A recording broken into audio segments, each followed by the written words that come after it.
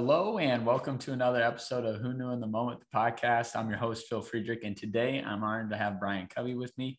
Brian is a top podcaster and author. He's also the VP of Loan Depot.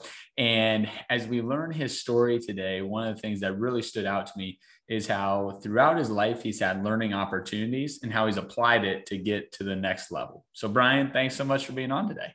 Yeah, thanks for having me, Phil. This will be a good conversation and things that I think we can probably all relate to in our stories that connect us a lot. Yes.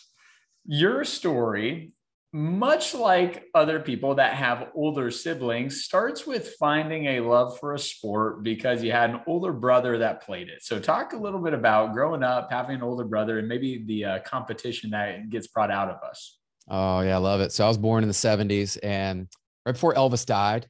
I tell everybody that because I was born in Memphis. So it's this nice little connection point of when that happened. And my brother was 5 years older. So as the younger sibling, I remember like going to church and like going to his soccer games was really where it all started for me of seeing my dad volunteering coach. We had another very successful coach there. People that know soccer would know Kyle Rote Jr., played with Pele and, one of the greats. So he happened to be in Memphis and I would just go around and chasing them, right? Because like while your brother's playing on the field, you're the younger sibling running around on the playground, you're playing with them.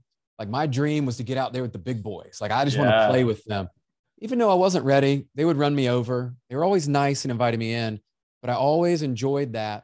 And that was really where I found my love of the sport is like my brother played. I had great coaches around. I enjoyed being outside. Like as a boy, you're like, man, I'm in the dirt, I'm kicking a ball, I'm running, I'm sweating, all of that. Well, fast forward, I went through a really interesting transition. I actually talked about this last week with a friend and a coach of mine that was in Memphis. And I was an overweight kid at 10 to probably 12, 13 years old, honestly, like very overweight, meaning like 40, 50 pounds. Yeah. But I was still a good athlete. So I was able to cover it up. I would wear 2 t-shirts, like all this, but I knew I wasn't healthy. And I had this intervention from our basketball coach. And he came in, he's like, you can't keep going this way. Your cholesterol, your everything, your blood pressure, it's not going to be good. Wow. And so at that point, it was a real pivotal moment in my life of, I realized I need to make a change in my life. And so I started running every morning at like 5 a.m., losing weight. Well, that led me to make the U.S. national team, the U-17, got to play on the Olympic team a little bit. And it was a success catalyst. And that really just reinforced my love of the game. I got to go play D1 and then even play a little bit professionally. I still play, coach my kids, love going to games. It is like, it's just who we are now. And I say that was birthed as a toddler, just barely able to walk. And you never know the impact you're making on people as a coach, as a parent, or even as a sibling, right? That they will later use that as really a catalyst and a platform for me that I use lessons from sports in life, business, building teams, and really how we operate as a family. Yeah. Now, as you mentioned that, it made me think of this, and that is, those early teen years and into teenage years are tough times to find confidence. And it's very common that if you start excelling at some athletic endeavor, that is what drives your confidence. Talk about losing the weight, growing confidence, and having, in my opinion, having some of that come from something that is, externally focused with sports. So I go back to my dad's a psychologist, right? So I'll say I had a little bit of an advantage on things like visualization, understanding like emotional intelligence and things. Yeah. But I look back to that now and you're right. The confidence piece is I told you how to create confidence. And I think we all have that opportunity in our life is confidence isn't given to you. It's not something that you can manufacture falsely. It's not something you've had. You have to earn it. Yeah. And so what I look back is like, I earned my first real experience with confidence, one playing as a youth, but then going through this and looking and going, man, I got to lose like 40 pounds.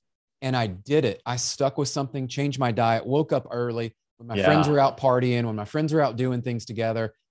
They'll tell you like, I was the one that I'd go put in the extra work. I would put in the extra reps. And so I built that confidence muscle at an early age, which came back to help me because there have been setbacks in my life, not only from losing my job to the market consolidation 2008, getting cut from sports teams earlier, like all of those things. When you can create confidence, what's great about it, you can repeat it. And so what I knew was, one, I had to have ownership of what was happening in my life. I was the one and the only one that chose to eat that, didn't take care of my health, wasn't doing what was required. Okay, so a change is required. And Yeah. that part two is then, what am I willing to give up or change out? Because in all of our life, you're going to have to swap something out to replace it, right? And I remember very specifically, I gave up eating a lot of high cholesterol pizza, the bacon at the Shoney's breakfast buffet and all that. And I went to whole grain and turkey and chicken, and Mm. I swapped something out. And so I look at that. The part three is identifying then, who did I want to be? Well, Mm. as an athlete, I wanted to be somebody that looked fit, was fit, played at the highest levels. Like what 13-year-old boy doesn't want to win? Like, Yeah. you have that inside of you. Some one of us, I will say I'm built different. I recognize that. I want to win. My competitive drive is more than the average. I get that. But I looked at those three steps and realized, wow, I could create that again. And there's been other times in my life that I could repeat that because I could go back and go, okay, what did I do? I had to Mm. have the discipline and commitment. I had to give up something for something better. I had to Yeah. change my behavior, and I owned it. Yeah. That's the cycle. And the beauty of it is we can all do it, Phil, right? Like we can all do Yep. that. And we probably are aware in areas of our life today that we need to do it. And we're the only ones holding us back from it. Yeah, I love that you say the ownership part, right? There's power in owning up to something. The other thing that I think is interesting, would love to highlight is the conversation that happened between you and that coach, right? I mean, how easy for a coach at, 10, 11, 12 years old to not even say anything, right? Like, hey, he's 10, 11, 12, like kid will figure it out, right? Or, hey, that's more of a parent conversation. But, the courage that it takes to have some of those probably uncomfortable conversations. This is where like I take today's world, right? A little more modern. Like if you're on social media or you're around friends and you're out networking and stuff, people may say ugly things to you, right? Like things that you're like, man, that was really wrong. Whatever it is you're wearing, how you look, how you speak, how you show up to places, whatever it is, even your content you post. Yeah. The reality is there is some truth typically in what people will call their haters, or people that they would call me, pizza boy, or hey man, you're so fat, or whatever. I'd wear two shirts. Like deep down, I knew there was something in there, not as much as they were trying to hurt me with, but I go, Right. yeah, you know what? I do want to be more fit. I do want to be able to do this. I would like to be healthier. And that could even be in your sales life or your marriage life or your wherever you recognize there's areas that improve. So I would say the ownership is, even when people say things that are negative towards you, can you turn that negative into fuel? And I was able to do that throughout my careers. I wasn't the tallest, and I played goalkeeper through college and professionally. And I wasn't 6 feet tall, right under 6 feet. I was not the prototypical. And people would always, even from the fans and the other stands, make fun of that. They would try to call me out. And I'm like, okay, well, if I can't change that, what can I change? Yeah. Well, I can change how good I am with my ball skills. I can change how quick I am, what my agility, my speed, how I read the game. I would study tape. I became as great as I could in all the other areas because I'm not changing that part, right? It's kind of like, Yeah. I'm not changing how I look today for the most part, like maybe lose some weight, cut my hair, whatever, but I am who I am. How do I own that and pull out all of my greatness? It's up to me. Well, I love that you highlight that because, as Steph Curry just won, another championship, right? I always love to go back and read the draft analysis on Steph Curry. And the beautiful thing about it is there's nothing on there that's false. They say he's undersized for a guard. He's not a phenomenal defender, so he'll probably struggle to guard people in the NBA. And he's a good shooter, but with him being a bit smaller, may not ever be a great shooter. It's like those are all fair, things from the outside to look at and say, yeah, that's possibly true. But to your point, Steph has just mastered his craft, right? He's shot the ball way more times than anyone else in the NBA, and he's figured out how to do it from further back than anyone's ever done it, right? And so he takes some of those weaknesses and figures out, how can I maximize my productivity, even though that weakness is still there. I love that story. And for all of us, like people will say things, we have our own limiting beliefs on this. And I look back to that and go, well, if I was able to make it that far and not be just like they would say, like, these are all true facts. Like I am not the size of the typical goalkeeper that plays. And I probably, yes, I was fast and I was fit and I was good with my foot skills, but I wouldn't put myself as the top in any category. But I relate to Steph a lot because the work I see him outside the gym. And I remember I would kick against our brick wall at our house 100, 200, 300 times, catch, and just punting off a wall. if you're willing to do the unrequired and that extra work, it's Yep. amazing what life will reward you with opportunity, and you'll actually become successful. By the way, when you get good at stuff, it's really fun, right? Like that's when you go, wow, I'm actually good at this because I put the reps in. Yeah, that's so good. So as you continue to progress, like you said, you got to play on the US 17 team, and then going into college, talk about making that jump, from high school athletics to college athletics. At the end of the day, it's just different when you go from, 17-year-olds to 14-year-olds and 18 to sometimes 24, 25-year-olds, right? There's some guys that are doing, some victory laps out there. So talk about making that jump, not only from the athletic standpoint, but also from the mental standpoint. So here's the best lesson I go back to now is when you're around people that have achieved a level of success that you've had, or you're around people that are faster than you or better at something, whatever it is than you typically learn from them, right? Like you pick up, okay, well, what's Phil do? How did he do that? And you start to relate that to what you can do. Well, I was fortunate. Our club coach through soccer actually had a college team there locally. And so from 14, 15, 16, I was actually training with college level athletes before I was even ready. And let's be real, when they shot the ball, it was a lot harder. They were faster, they were bigger, they were strong, like everything. But what that allowed me to do when I went and trained with my age and my team is it gave me an advantage. Yeah. And so college for me was not as big a jump because I believe the coaches around me, the mentors around me, the work I had done, the sacrifices I had made at times to say, you know what, I'm not going to go over there. I'm going to go train with the college team. And I might get my butt totally kicked today. Like I might get scored on left and right. They might laugh at me, whatever. But I knew I was going to get better and prove myself. And so my transition to college was a little different than most because I think it's like in life. If you start putting in the work before you're ready and really put yourself, people call it the comfort zone, but it's just putting yourself in unfamiliar territory, an unfamiliar environment to go, maybe I don't have all the skills. Maybe I'm not fast enough. Maybe I don't understand this part of the industry or trends yet. But how can I learn it? Yeah. Well, it's surely not sitting on the sidelines hoping. It's actually not even really watching it on TV going, wow, I'm going to watch soccer today, so tomorrow I'm going to be better. Right. No, like that's a part of it. But the 80% of going on the field and showing up, that helped me. I was able to start my freshman year. We set all kind of records. I remember we went 5-0 to start. We had 5 shutouts, like all these like super cool things where I'm even going, is this real? Like, this should not be happening. And sure enough, we got our, kind of day of reckoning. We started to play teams and we started to like realize, okay, we're going to go undefeated. Yeah. But it's the first time the college had been in several years, back in top 25 and all that. But I look at what did I do that made me different than the other players that were competing? Well, it was the preparation for years in a much more difficult environment that when I stepped in there, I was ready, right? I was as ready as I could be. Yes. Now, thinking about that, and I want to highlight it in the scope of life, right? We're talking about it with sports, and that's the amazing thing about sports is you can learn a lot of life lessons without really being in too dire of a situation, right? It's still a sport at the end of the day. But you talked about doing the things that other people weren't willing to do, so you could have the opportunity other people weren't probably going to get.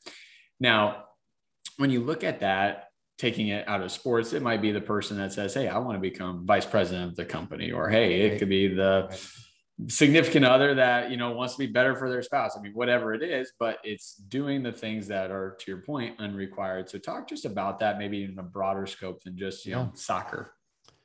So I look at this year, and I'll give you 3 real examples this year is, I've been in the game for 20 years with mortgage and real estate, and I understand a lot of moving pieces. I had a mentor of mine last year, and we were kind of talking through like tax strategy and investing and all this, and just looking at the trends, right? So I started to study some things differently, started to read some different articles, started to surround myself with a different network. And this year, that mentor, they challenged me. You need to go buy this investment property. Well, I wasn't ready. Like in my mind, like financially, I was ready. I had studied things. And he's like, what's it going to take for you to be ready? I didn't have an answer. I was like, well, man, I need to put down the down payment. I need to find the right properties. Like, but you've already found the properties. You said you already had an agent. They found the properties. And so I pulled the trigger and it turned out wonderful. Well, rinse and repeat the cycle, right? Success leaves clues for us. So what I realized is, okay, that was easier than I thought. I have some confidence. I understand this. So I went and repeated that again. And I said, okay, I kind of see where the stock market's going. I see what's happening in real life. And I realized for myself, there's times that we need to take those risks that we don't feel like we're worthy or ready. Like that was what was holding me back. Yeah. It wasn't like, I'm not telling anybody to go buy investment properties if you're not ready and don't have your financial house in order. But what I am saying is, for many people, it's the fear of loss or fear of things that we just hold ourselves back before we put ourselves out there. And so what I did by going to these networking events is I exposed myself to people, coaches, and people further along in this journey than me. And I asked the questions of, what's the downside? What's the worst that's happened to you through this? Would you do this if you were me?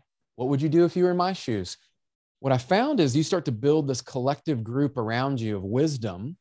Yeah. And in life, a lot of people aren't ready to do that. And they don't want to step out. It's almost the fear of success in a way of like, well, if I do this and it goes well, well, now what? Yeah. Now I don't have any excuses. Now I can't complain about my life. Now I can't say how hard things are, because they're not that hard when you take action. They're really hard sitting on the sideline, I have found.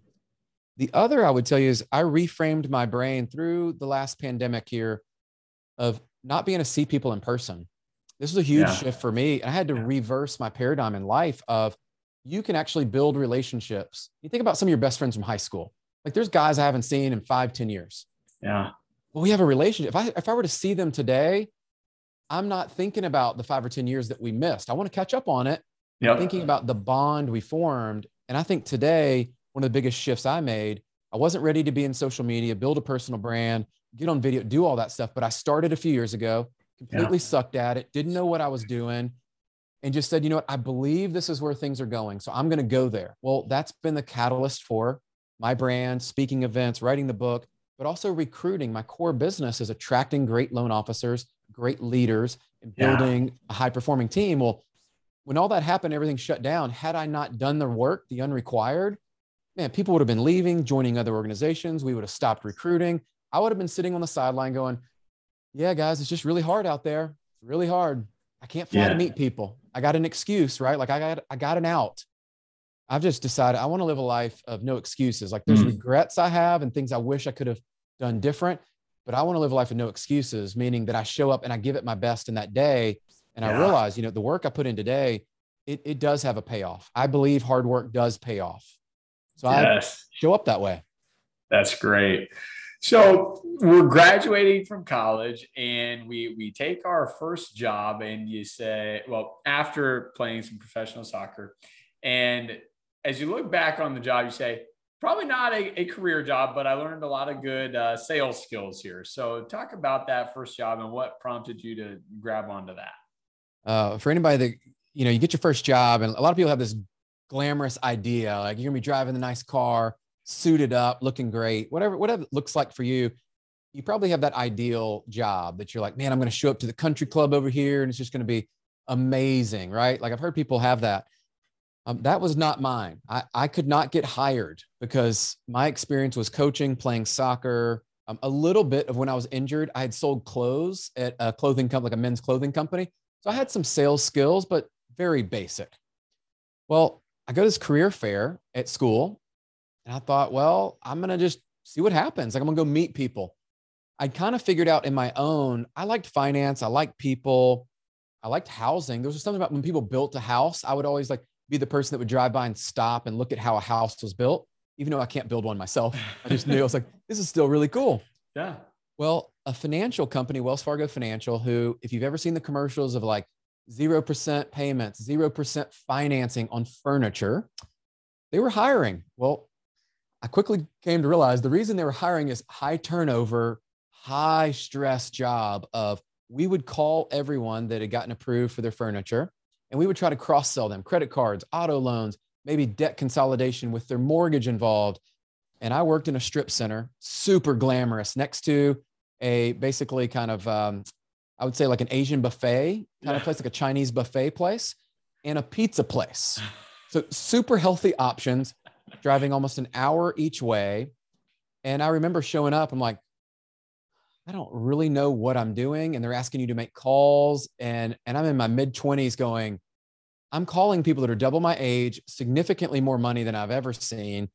much more educated, and I've got to try to get them to come in the office or sell them on something. Yeah. So the reps, I will just say, we had to make calls every day, 50 to 100 calls, and you're just pounding the phones, pounding the phones. But I will say, learning the reps, learning credit, income, assets, and having a great mentor. The advice I would give anyone, and why I share that, is when you take your first job, it is going to be really a framework for how you view work and a career.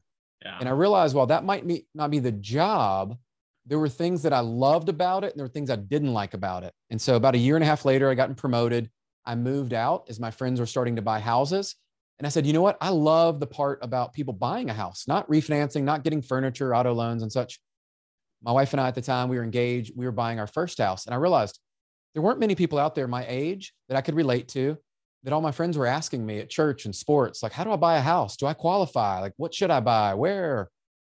I could help solve a problem, and actually knew something about credit, income, assets. Yeah.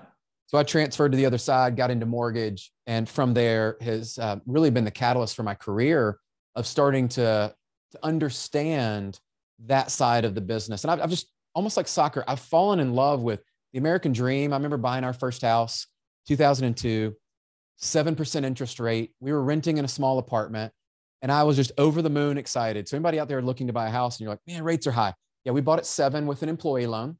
Yep. And we had moved out of an apartment that we were renting for about $1,100 a month. And our mortgage payment was about the same. But I knew and I believed the only way to really generate wealth was to buy a house. And so I've carried that mission and message on now and try to share that with people. And it's become really kind of a foundation for why I do what I do, is be able to teach people that may not know that or their families never experienced it. And, I'm still learning that side of the game as well. Like, how do you build generational wealth through investing in multiple properties now? So kind of just layering and learning. Mm-hmm. Now, you've mentioned this a couple of times, so I'd be remiss if I didn't at least highlight it. And that is, this idea of feedback from people that you respect, admire, mentors.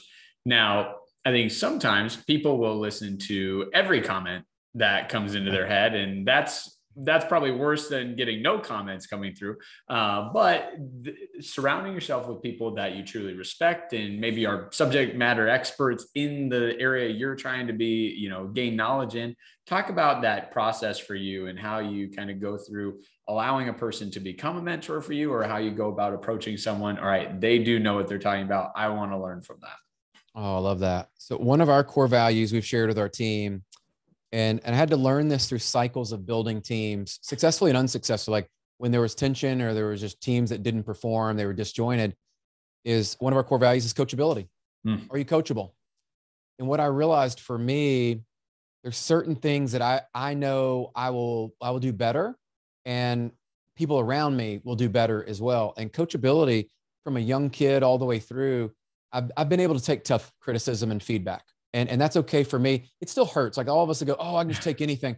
There's sometimes that feedback, it stings because it's true typically. Right. You could be doing better, and you're the one that's holding you back. Yeah. And so what I would share, I invested early in my career. There's a guy named Todd Duncan. He's still in the business now. And, we used to buy the old CDs, right? And they would send out the CDs every month. And I was the student, and I would print out guidelines. I would listen to the CDs. And I would ask our manager at the time, hey, can I teach on some of this at the next sales meeting? Can I share what I'm learning? And I was an early adopter. So I put that early adopter with my coachability, and I would adopt new technology. I would adopt new products and programs that rolled out to us. I would go study them, understand them, and I would just get in the game and start talking about them. That's how I would learn. It's like, well, it's one thing to read a program guideline, but then to go solve a problem for a customer. Anybody that's in sales listening to this is, look, your job is to solve people's problems. The bigger the problems, the more people will pay you. Yep. And what I realized was, well, if I could learn products and programs and I could help people solve real problems and give them expert advice, well, they would refer more people to me. And that was an early lesson. And so every week I would start going through these CDs and I would start sharing them and I would start learning. And throughout my career, the one I would say regret, honestly, is that I didn't invest more in myself. And I've kind of landed lately, and I'll just put it out there as kind of like a stakeholder, is I put 10% the other day. I went back in my biggest seasons of growth. And when I invested that 10% or more of my income back in myself, networking events, coaches, mentors, things that were really about myself, my brand, all of that, growth happened. like real growth.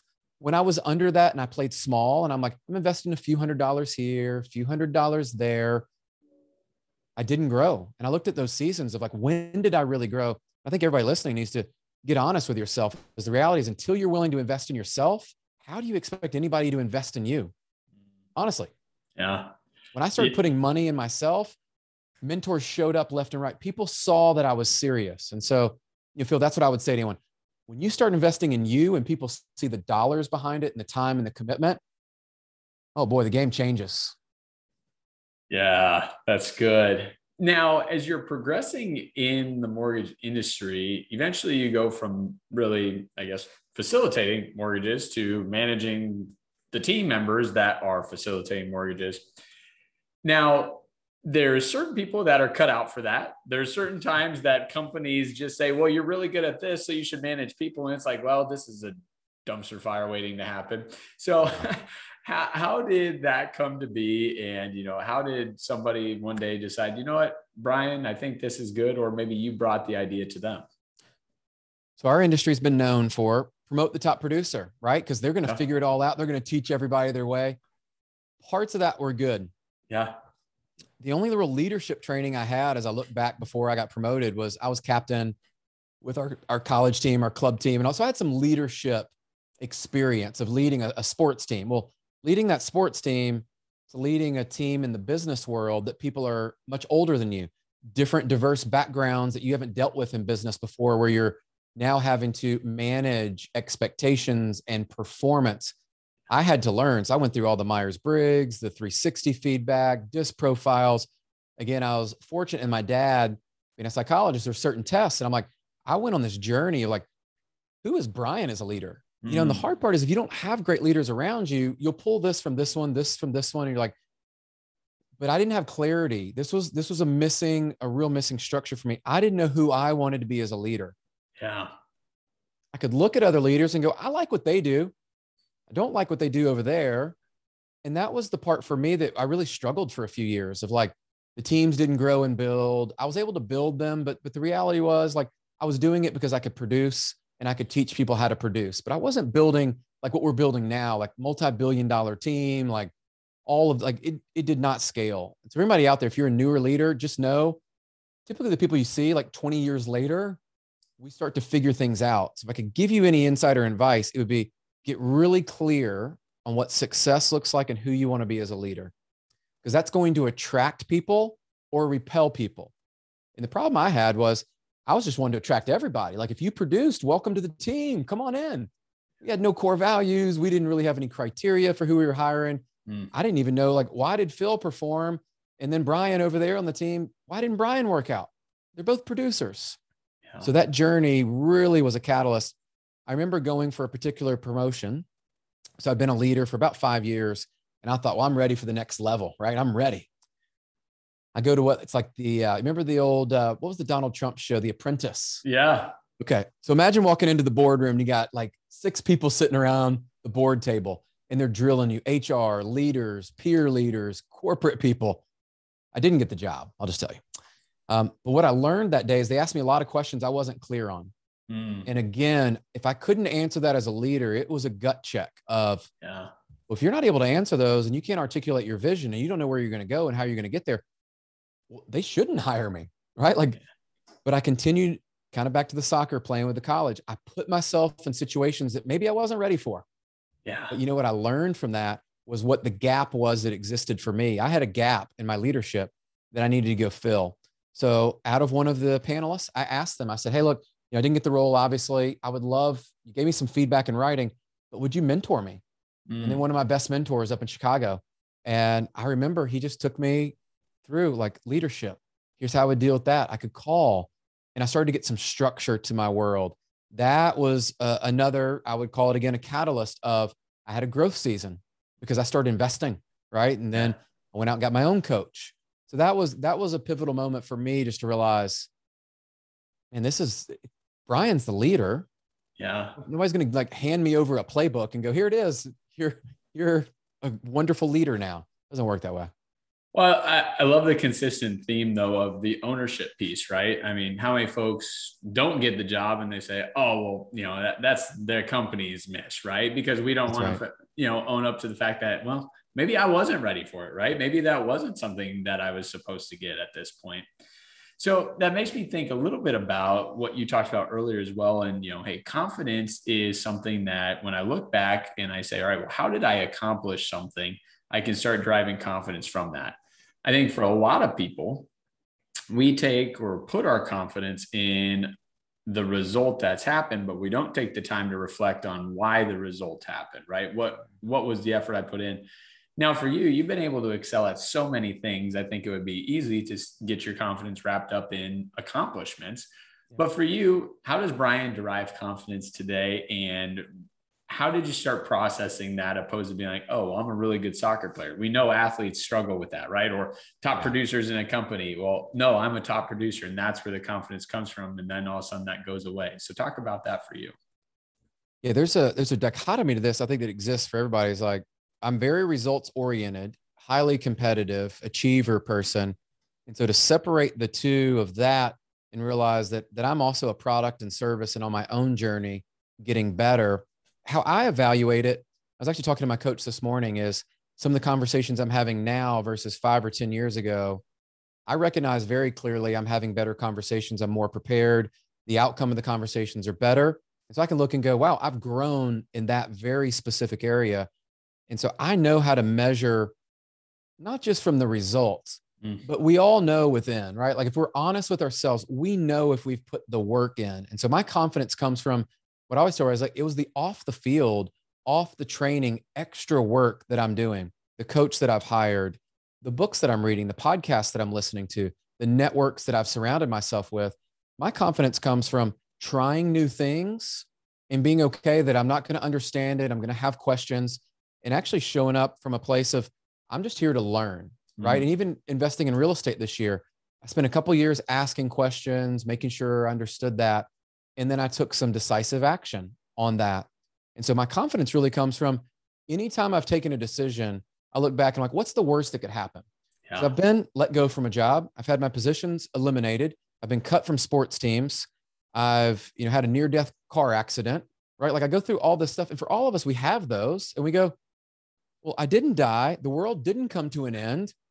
I was able to rebound. So you have some confidence that you can build from that. When you were laid off from a job or you didn't get the promotion, or like in 2008, when pretty much we lost everything and had to start over, I look back and go, if I'm aware of those, and some of us need to go back to those, and it's a painful place in situations, but to look at how long did it take you to rebound?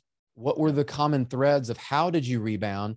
And I look at how can I narrow the gap between did it take me a year to get back on my feet where I wanted or 6 months, 2 years or a year? What I'm always trying to do is shorten that window of when I get knocked down, which does happen a lot.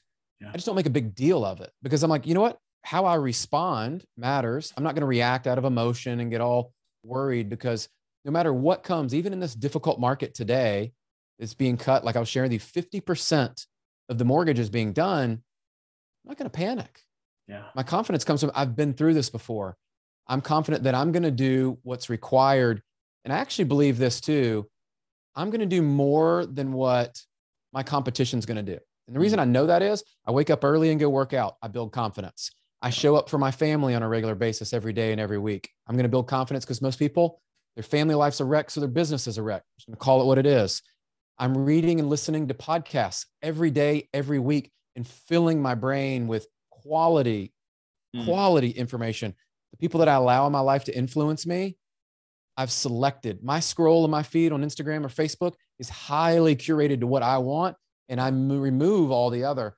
And so I look at that and just go, well, I should be confident from the standpoint of I'm doing all that I need to do to show up to win. Now, balance that dichotomy again of I always think I can do more. Because and I'll just admit to it. That is how I'm wired.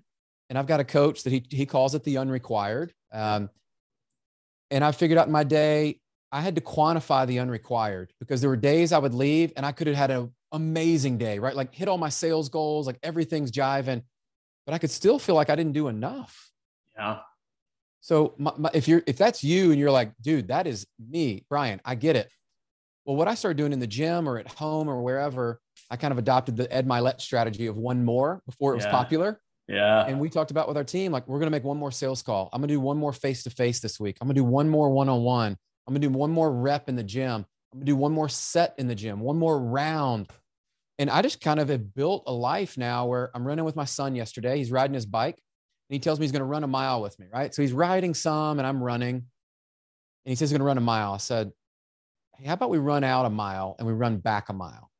We'll get one more in. Well, he does it. It's not so bad. He goes, you know what? Next time I think I could do one more. I go, yeah, you can. I go, but we did one more today.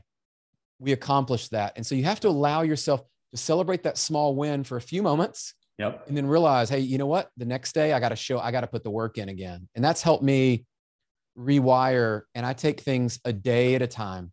Every day I look at it as I'm showing up. This is the game today. And I've got to win today.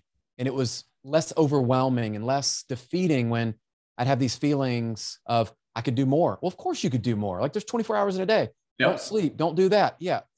Okay. Let's be real about how you're going to sustain long-term success. That's so good. You're going to want to rewind and repeat that segment there. That's good. So you now have this top podcast. And so talk a little bit about what was the anchor, or sorry, not the anchor, but the catalyst to get you going on a podcast. So as part of right before everything kind of shut down in 2020 in March, I wanted to bring people on that I felt like I had a cool network, I had some good people. And originally the idea was I would have people come into the office because back then we were traveling, people would come into Nashville. I would just have cool people on, real estate agents, mortgage brokers, musicians and all that. Well, that quickly changed in March, which was actually in the moment, I'm like, oh crap, I built this studio. I got all this stuff. Well, here's what I realized, Phil, that was a blessing because I was able to get people on Zoom and on meetings. They would have never flown to Nashville and met with Brian. Like, they didn't know who I was. And I had a couple big breaks early.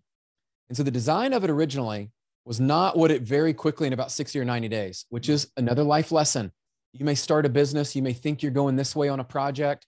You may make a change in your life and your health, your fitness, your mindset, whatever. 69 days in, you go, wow, that isn't working. I got to go this way. Yeah. So what we did very quickly is we started scheduling Zoom calls and I reached out to my network. And amazingly, during that time, I took advantage of an opportunity that, by the way, everyone had. I was just willing to step into the game. And the design was, I wanted people to share how they have overcome adversity. What were their tips and keys, kind of their combination to success? And so we went through that, and that was what we built. And every guest, what's cool is almost 100 episodes in, I look and go, man, that's 100. I never thought about it. That's 100 people I've been able to talk to that have in a way coached and mentored me and shared their wisdom and their life experience, which again, where do I get confidence from sometimes? I mean, I've talked to a lot of people that are very successful and some are on the up and up, like on the rise. And I go, man, they shared this with me. I implemented it. It worked. Yeah. That's life. So that was how the podcast was birthed. And we've taken off from there. And it's been more of a project of how do I just give back? It's not, obviously not something I really set out to monetize or any of that, but it's been cool because now I have content created. I'm getting coached and mentored. And I've built the awareness around my brand in the market where, again, as a leader, how do you differentiate yourself? Not many leaders have the podcast in my industry with the people and what we're bringing, I believe, to the table. I love it. And you also have written a book. So talk a little bit about, how that came to be and then a little premise of it. And that will be the, chomping at the bit that we should go buy the book. Love it. Well, I'll do a little selfish plug there. Hey, right? There it is. So not selfish. I brought it up. You brought it up. So I've got it there. What's cool is when you are in a creative space, for me, sometimes walking, running, working out, I don't know what it is. Like my brain will just go, oh, idea, almost like the squirrel. And I have to like voice memo it to keep track. Well, I'm talking to a friend one day about these episodes we've had on the podcast, right? I'm like, man, these are some amazing ones. People leaving reviews. They're hitting me up going, this really made a difference in my life. Yeah. And I thought, well, I also know some people in my life. I'll include my parents and some other generations. They don't listen to podcasts. They love a book. Yeah. And so the idea, I just had it. I was like, well, what if we took those and condensed them down? That was a nice readable format, and take 11 of the best guests that people gave the feedback and they were diverse and all of that. And we did it in a written format. And so it was nice for me because I said, I'm going to do a book. So I wanted to stay and honor that commitment. And two, I wanted to add value in the marketplace. Like I didn't want a book that had been written or something. So I go, oh yeah, heard that, been there, another hokey book. Yep. And then I thought, three, those were really good episodes. What if we put them in written format? Maybe this could be a new trend and we could actually repeat this. And we probably will, by the way, now that we've got enough other episodes that I believe we could go out and this could actually be a rinse and repeat cycle for us. And yeah, funny, the other day, one of our leaders sent me 40 books to sign, and they're using that now to hand out on sales calls and to impact people in their community. Yeah. And I've had people buy hundreds of them for sales events and meetings, and I'm going, I never believed in the wildest. I thought my parents would buy it, right? Like a few of my friends. So you never know. Again, life lessons are all around. Until you take that step, you never know what's going to happen on the other side. I love it. Brian, are there any other pivotal moments as you reflect back, you think about, who knew when that was happening that led to this? I love that you talked about, the transition of, 2008, but anything else that really stands out to you? Those are the big ones. I go back to the last career move I made. I had a leader that actually, if you all can relate to this, that I'd really put a lot of trust. Sometimes you put a lot of trust in a leader and all that, and they'll tell you things to do. But then when stuff hits the fan, they're like, oh no, that is all you. And they abandon you, right? Like that leader. Yeah. I hadn't experienced that in my career. That was a lesson and actually a catalyst for me to change even organizations, because we just didn't believe the same things and values and ownership and accountability. But it also was an insight into myself that I let myself become a victim to that circumstance. That was probably one of the biggest things, because I was comfortable. I was making good money. I was in a great position. I really enjoyed all the people around me. It was the best way to describe it. I was comfortable. Yeah. Right. And I didn't know on the other side of that I would have to work hard, start over. But man, let me just tell you, our team back then, we were doing close to $1 billion. It was awesome. I started back, for those of you listen, if you can wrap your head around this one, is I went all the way back down to 125 million a year, which by the way, basically means I was doing like 15%. Yeah. We did over $2.5 billion within 4 years. Wow. And it's sustainable. We've got the road to 10 billion that we're on. Sometimes you're in a good situation, you're not in a great situation. And I believe that happened to me to open my eyes. And I look back and I go, take the people and the emotion aside. That was what I think, God was teaching me through that season was, hey, Brian, I got something bigger for you, but you got to let go of the good to go for great. And you probably have those things that come up, and they're not going to come up every day, every month, or every year. But when you have that, my encouragement to you would be, take the risk and go for it. Bet on yourself, build it the way you want to, with the people you want to. And it is fun. It is so much fun when you get to do that. Because now I go, I get to do this. I don't have to do it. I get to do all this stuff. And it would never have happened had all that not happened the way that it did. Wow. Yeah. I think about that. And, to your point, I can settle for something that's good, right? But good is the enemy of great, because if I'm okay with being good, I'm not going to push myself to try and become great. That's right. Man, it happens. It happens. It does. Absolutely. Well, Brian, I want to say thanks so much for your time today and just sharing your story and the pivotal moments. And I mean, I just think back to it, being a younger brother myself, I can relate with having that 5-year age gap. And it's like, there's a lot of things that just get ingrained in that head from, 4, 5, 6 years old that end up being a good thing later on in life if you can make the connections. But I'm excited to continue to follow your journey, and, I have to have you back on in probably a year or two as you just continue to do great things and highlight all the pivotal moments that have happened since. Let's do it. I'm sure I will have more lessons and things that played out well, and then those that they left another lesson that I can share and help somebody else out. I love it.